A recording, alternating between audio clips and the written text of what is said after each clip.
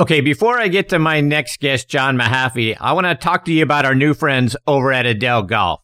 Have you been custom fit for your putter or even for your wedges? Adele Golf is the industry leader in scoring club fitting. Their putter fitting system is the most complete putter fitting system in golf. The EAS line of putters can get your putting dialed in.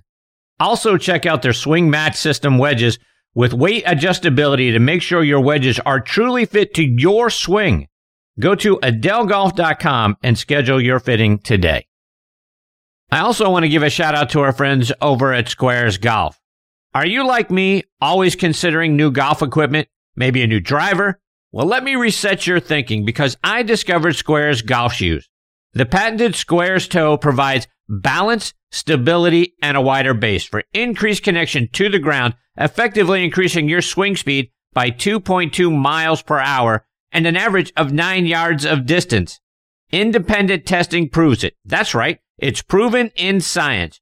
Go to squares.com, get the Squares 30-day money-back guarantee, and use promo code DISTANCE to get $20 off. Remember, distance comes from swing speed, and swing speed comes from your connection to the ground. Squares, the distance golf shoe. All right, now back with me here on Next on the Tee is 1978 PGA champion John Mahaffey. Let me remind you about John's background. He's from Kerrville, Texas. Played his college golf at the University of Houston, where he was named a first-team All-American in 1969 and 70. John won the individual title at the 1970 National Championship, and he helped the Cougars win back-to-back national championships in 69 and 70. He earned his degree in psychology, and he was inducted into their Athletics Hall of Fame in 1976. John turned pro in 1971, and he won 10 times on the PGA Tour, including the 1978 PGA Championship, when he came from 7 strokes back with 14 holes to play to win in a playoff. He also won the 1986 Players Championship. He won once out on the Champions Tour. He was a member of the 1979 Ryder Cup team. In 1983, he was inducted into the Texas Golf Hall of Fame. He's written a couple of wonderful books. The first one, Hogan's Boy, a Journey in Golf, plus a new mystery novel titled Shafted. Both you can get out there on Amazon.com. John has become a wonderful friend of the show, and I'm very excited he is back with me again tonight here on Next on the Tee. Hey, John, thanks for coming back on the show. Hey, Chris, great to be back with you. Tell you what, you guys are awesome. I love you. I appreciate you. John, we're just a little over a week north of this year's Players Championship, which, like I say, you won back in 1986. And when I was looking back at that leaderboard, it was a veritable who's who of PGA legends near the top. I mean, Larry Mize either had the outright lead or a share of it for the first 3 rounds, but there were guys lurking like Tim Simpson, Tom Kite, Hal Sutton, Raymond Floyd, Jim Thorpe, Lee Trevino, Lanny Watkins, Payne Stewart, and Bob Murphy. Those guys were all right there. Talk about having to chase down Mize, particularly over the last few holes, and what it was like trying to outdistance yourself from a leaderboard like that. Well, the thing that helped me more than anything else is I had a terrific round on Saturday. I shot 65 to even get close. And then coming into Sunday, it's a funny thing. I was sitting in the locker room with a buddy of mine. You know, he said, I got a feeling. And I said, what's that? He said, well, you know, what are you going to do if you get to the 18th hole and you're tied for the lead, you're 1 back or 1 up? What kind of tee shot? And you got the honor. What are you going to do? And I said, well, you know, that hole kind of hard. That's a hard driving hole for me because my go-to shot is a little low cut. You know, kind of tee it low and just hit a little bullet out there and a little left to right shot. But if I really wanted to make a statement, I'd step up there and hit a big draw. So lo and behold, Larry Mize ran into a little trouble coming in. I think he made a bogey or a double at 16, and I made a birdie. I knocked it on at 2, and he missed a makeable birdie putt at 17, and we ended up being tied going to the 18th tee. And I remember sitting there, and I looked over at my caddy, and I always teed off on the right side of the tee box because that was, you know, it helped me hit the fade. And I went over to the left side, looked at me kind of funny, and set up with it. And then I kind of closed my stance a little bit, and I kind of said a little prayer. I hit the most beautiful draw I've ever hit in my life. It was a hot bullet draw that went around that corner and down there in miles because it hit a downslope and caught that and ran down and only had a 6 iron in there against the wind. So I know that's seems like an awful long club for guys that they had sand wedge in there today, but that was a pretty big drive at the time, and it came at the perfect time. Probably the best drive I've ever hit in competition. And John, one of the things that I thought was very telling, and when I went back and watched the video, I mean, you and Larry Mize had two testers, 3-4 foot, to win or go into a playoff, and he putted first and missed. You drained yours, and when his putt missed, you didn't have any expression change whatsoever. It looked like you were focused. You put the ball down. You lined it up, stepped up, rolled it in. Do you remember what was going through your mind when his putt missed, and now all of a sudden you got about a 3-footer to win this thing?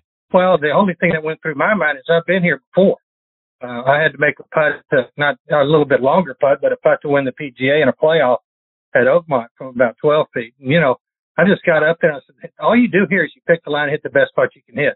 Don't take a whole lot of time and outthink yourself. Just go ahead, hit a nice solid putt. And I put it right on the spot that I wanted to hit it on and went right in the middle. No big deal.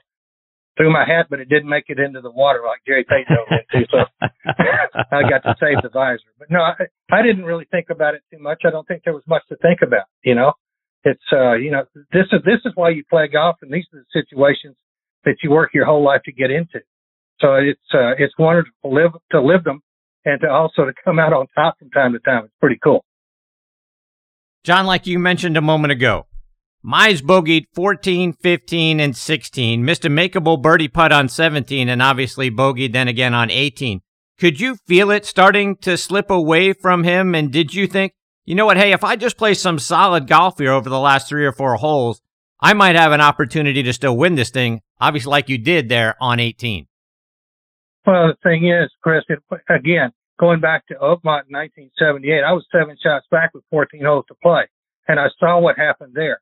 Watson made a few mistakes. I got a really hot putter, and I was hitting the had one miscue on 16. I 3-putted, but other than that, played really good golf. So I figured, and I was playing well after shooting 65 at Sawgrass on Saturday.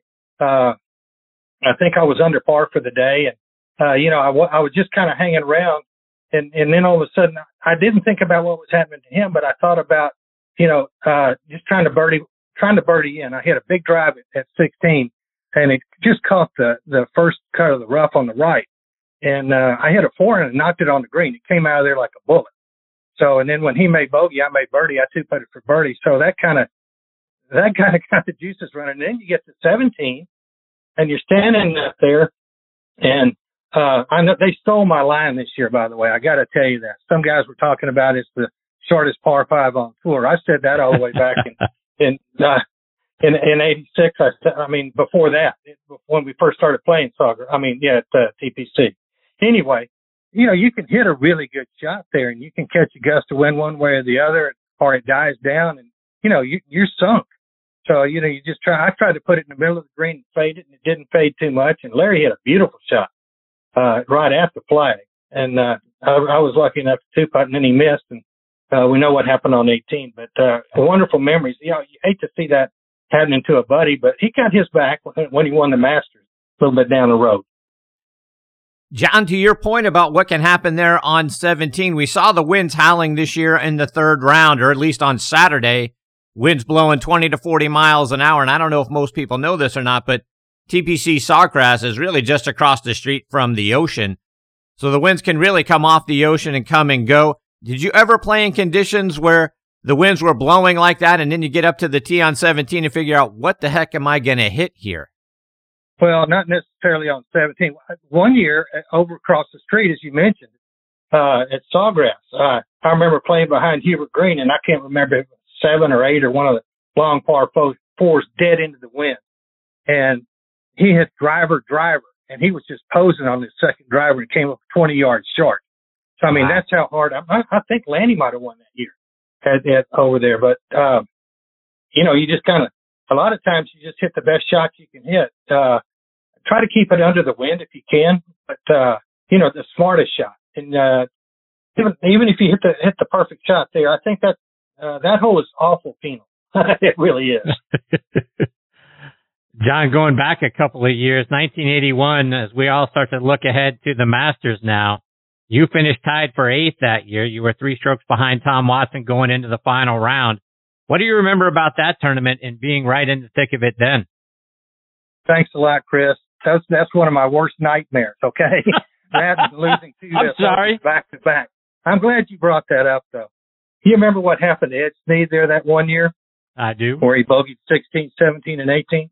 Well, I had something similar happen, but the deal with me was, and I thought that I would be able to control my emotions a little bit more, not get so hyped up at having won a PGA 3 years prior to that. But I think Augusta has a special kind of pressure that you just, to win the first major of the year and stuff like that, it was overwhelming. Anyway, I was playing very well, and I come into 16. I just birdied 15. I come into 16, and I remember hitting a 6-iron, and that pin was in the back, and I flew it over the green and way back, a little bit further back than where Tiger chipped it in from, and didn't get that up and down. Drove it great at 17.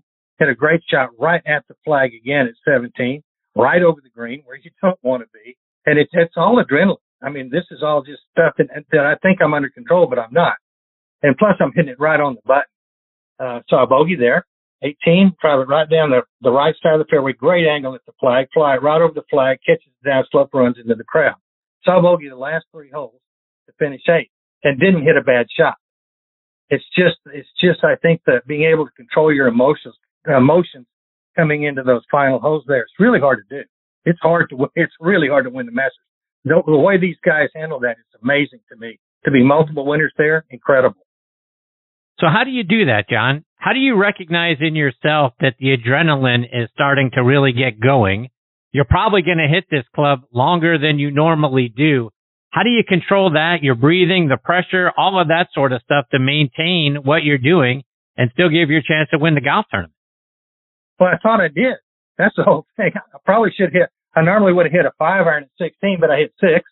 So I'm thinking the adrenaline's there.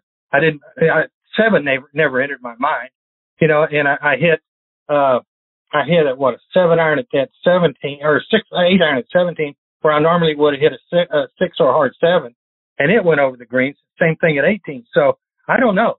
At that, I just think to me that the pressure that you put on yourself there, and I think a lot of it went back to Ben Hogan years ago when I first went to Augusta, and he gave me a little chart of how to play the golf course and stuff. It really felt like I had a good chance to win there because I had a variety of shots that I could play, and I was a good putter and I had a good short game. And I always felt like that I should have a chance, and here was my best chance. And I got too excited, and I don't know how you control that. I really don't. I think it happens to everybody, but there's certain players that really they thrive on that. I think Hogan did. I think Nicklaus did. I think Tiger did. It's called the zone, and I didn't stay in it long enough. A lot of guys stayed in it quite a while. Some of them for a career, and they were able to take everything in stride. I didn't get ahead of myself. That's normally what happens. You start getting ahead of yourself, then you start feeling sorry for yourself, things like that. I didn't do any of that.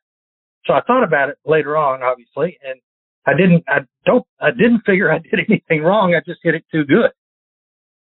John, let's move on to some happier memories.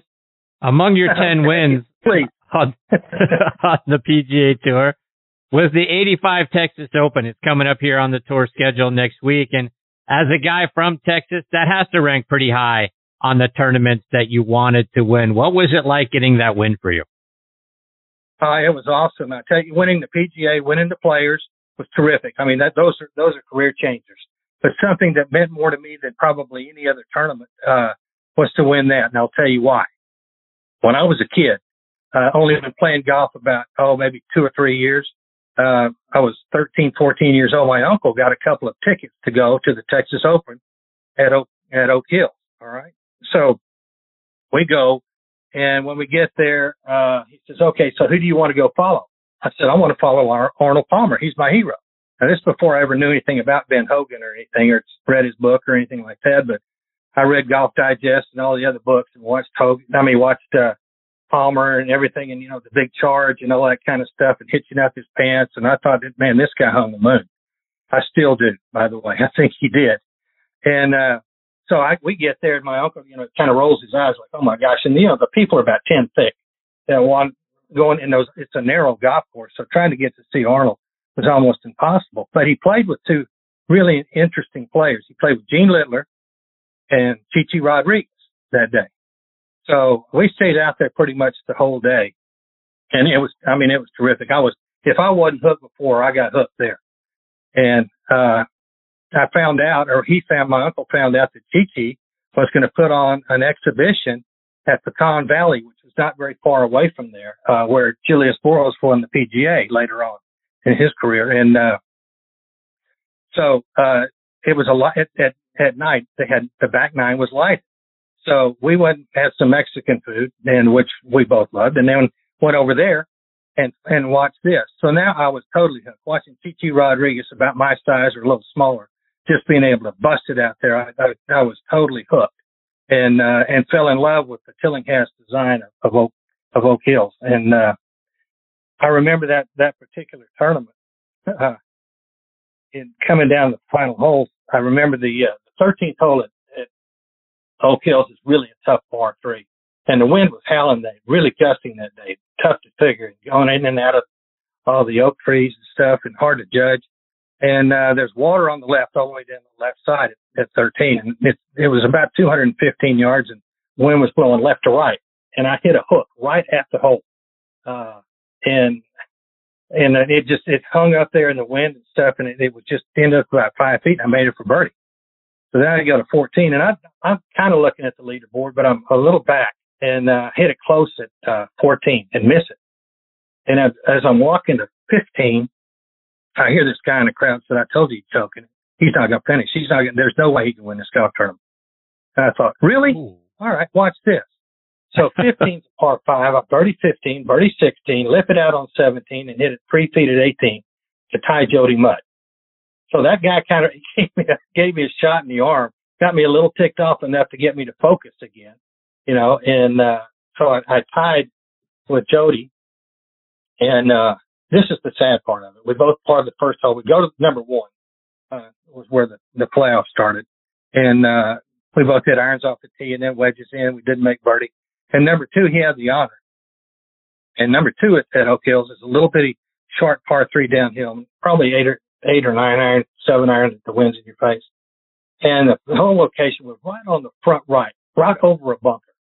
Probably one of the toughest hole locations to get close to. And Jody hit this beautiful shot in there. And a gust of wind catches it and buries in the top left of this bunker. I mean, buries deep. So I put it in the middle of the green, and wind catches it a little bit, and I'm in it about 15 feet. Well, I didn't get the putt for a while because Jody left it in the bunker, then blasted it out over the green, tipped it back, and it was still away. And I 2-putted for my par, and you hate to win that way because it was an unlucky break for him. But I thought he was one of the best players we had around for quite a long time with Jody Mudd. John, let's move along to the 1979 Ryder Cup team, a year you guys won 17-11. I'm always interested to hear the perspective. Having played under a lot of pressure in the majors and probably in that Texas Open because you wanted to win it so bad, talk about what the Ryder Cup pressure is like compared to other tournaments. Well, it was my one and only, sadly, but I loved having the opportunity to do it. I remember playing Lee Elder and I were playing the alternate shot, and we had our plan all mapped out and everything else, and he was going to hit the first tee shot, and then it worked out good for the par 5s that way, it felt. So we get up there, and I'm pretty nervous. They play the Star Spangled Banner, and I've never represented my country before. I'm scared. But I'm up there to give him some support and everything else. And he walks over to me. He says, I can't hit this tee shot. And I said, what? He said, I can't hit this tee shot. I said, Lee. He said, no, honestly, I cannot hit this tee shot. I said, okay. My caddy's like 150, 200 yards down the fairway in the rough, waiting. So I had to wave him back up. I hadn't even thought about this tee shot. So I get up there and I hit this thing. I closed my swing as hard as I could and nailed it right down the middle of the fairway. and the poor Lee, still the nerves. He hit a bad second. We ended up bogeying the hole, and we never did really click that whole day. And I think it was probably not because he said that, just because it was the nervousness for both of us playing in our first event. And then we got beat, and I played with Hale Irwin in my next better ball, I think it was, and we got beat. So I wasn't a very good partner at that time, but I do remember playing Brian Barnes, who beat Nicholas back to back in one of the Ryder Cups in the was it the singles? I think so. That's right. Anyway, back to back, and so I did beat him. So I got 1 point. So I didn't get skunked out of the whole thing, but it was a wonderful thrill at the Greenbrier, and my parents were there, and just one of those dreams that you have, and it was the thing that I loved the most about it was being able to represent our country and to do it so well. And that was the first time the Europeans played, by the way. So, that was sort of a hallmark kind of thing for the Ryder Cup too. And in that event, Billy Casper was the captain, but there were a lot of guys that were rookies, just like you were, in the Ryder Cup. I mean, Gil Morgan, Larry Nelson, Tom Kite, Andy Bean, Fuzzy Zeller, Lee Elder, and Mark Hayes, all Ryder Cup rookies. The only veterans of those kind of matches that you had on the team were Trevino, Irwin, and Lanny Watkins. That had to be tough having that many rookies. Who did you guys lean on for how to deal with what you were about to face? Well, I think most of us, I never really thought about it, Chris, honestly. I mean, we had some team meetings and stuff. We played some practice rounds and stuff together, and, there was never any bickering or anything else like that. And Billy came in and said, he came up to me and said, I'm going to have to sit you out a little bit because I just don't think you're on the top of your game. And, I didn't have any issues with that. He was right, and so I just felt like that all these guys earned their way there, and everybody was playing well. And I was playing okay, but not my best. And, you got Lanny in there, and Lanny's the one, he's rah-rah, and he's tough. And then the other guys, Trevino. So, you had those guys that you could depend on. If you had any questions, you could ask them. But, I never really thought about it that much. John, let's talk about your books, starting with the first one, Hogan's Boy, which I believe Sam Snead used to refer to you as. Talk about, so I got the name. Yeah, talk about how you ended up with that name, how we stuck it on you, and then what people are going to learn when they read the book. Well, I played my rookie year. I played with Sam Snead at Sedgefield, which he'd won, 7 or 8 times, whatever. And we played in the last round together. And I was nervous because I'd never played with him before. So I walk up to the first tee and I introduced myself. And I said, Mr. Snead, I'm John Mahaffey. He said, no, you're not. You're Hogan's boy. I know who you are. And because the word had gotten around, Ben Hogan was my mentor and had been for a while. And people they didn't refer to me as that way, but then all the way through the round, he would say, Sam would say something like, Hogan would never try that. Hogan couldn't do this. Hogan couldn't do that. And he played beautiful. I love the way Garcia played, and who wouldn't? We ended up tying for the tournament. That's how I got the name for the book, Hogan's Boy. And later on, J.C. Snead became a very good friend of mine when we were playing the senior tour. And I went to visit him in Virginia at his farm. He said, you want to go see Uncle Sam? I said, sure. So we went around the mountain to see Sam, and sadly, he was pretty close to the time that he passed away. He wasn't in very good shape, but he jumped up off the couch when we came in through the screen door, and JC said, hey, Unc, he says, you remember this guy? He said, oh, hell, that's Hogan's boy. So, I thought that was pretty cool that he would remember all the way back to that. But he took me down and showed me his basement where he had all the golf clubs he'd ever played with and all the Wilson bags and all the animals that he bagged in Africa. And it was just, my life was blessed on the tour with all the people that I knew and got to know and that helped me along the way and took me under their wing when they knew I was kind of struggling. So I wouldn't trade it for anything. Talk about your new mystery novel, Shafted. What inspired you to write that book? Well, when you travel as much as we did, and when we started flying and stuff like that, and more international stuff. I got to where I like mystery books. And so I read these mystery novels and stuff like that. And I got to, and the whole thing about the tour and even playing collegiate golf and stuff like that, when you play for a powerhouse like Houston, you're sort of in a fishbowl. I mean, everybody's watching you and stuff like that. So it's kind of a small fraternity you're in. And you see all the things that happen around you.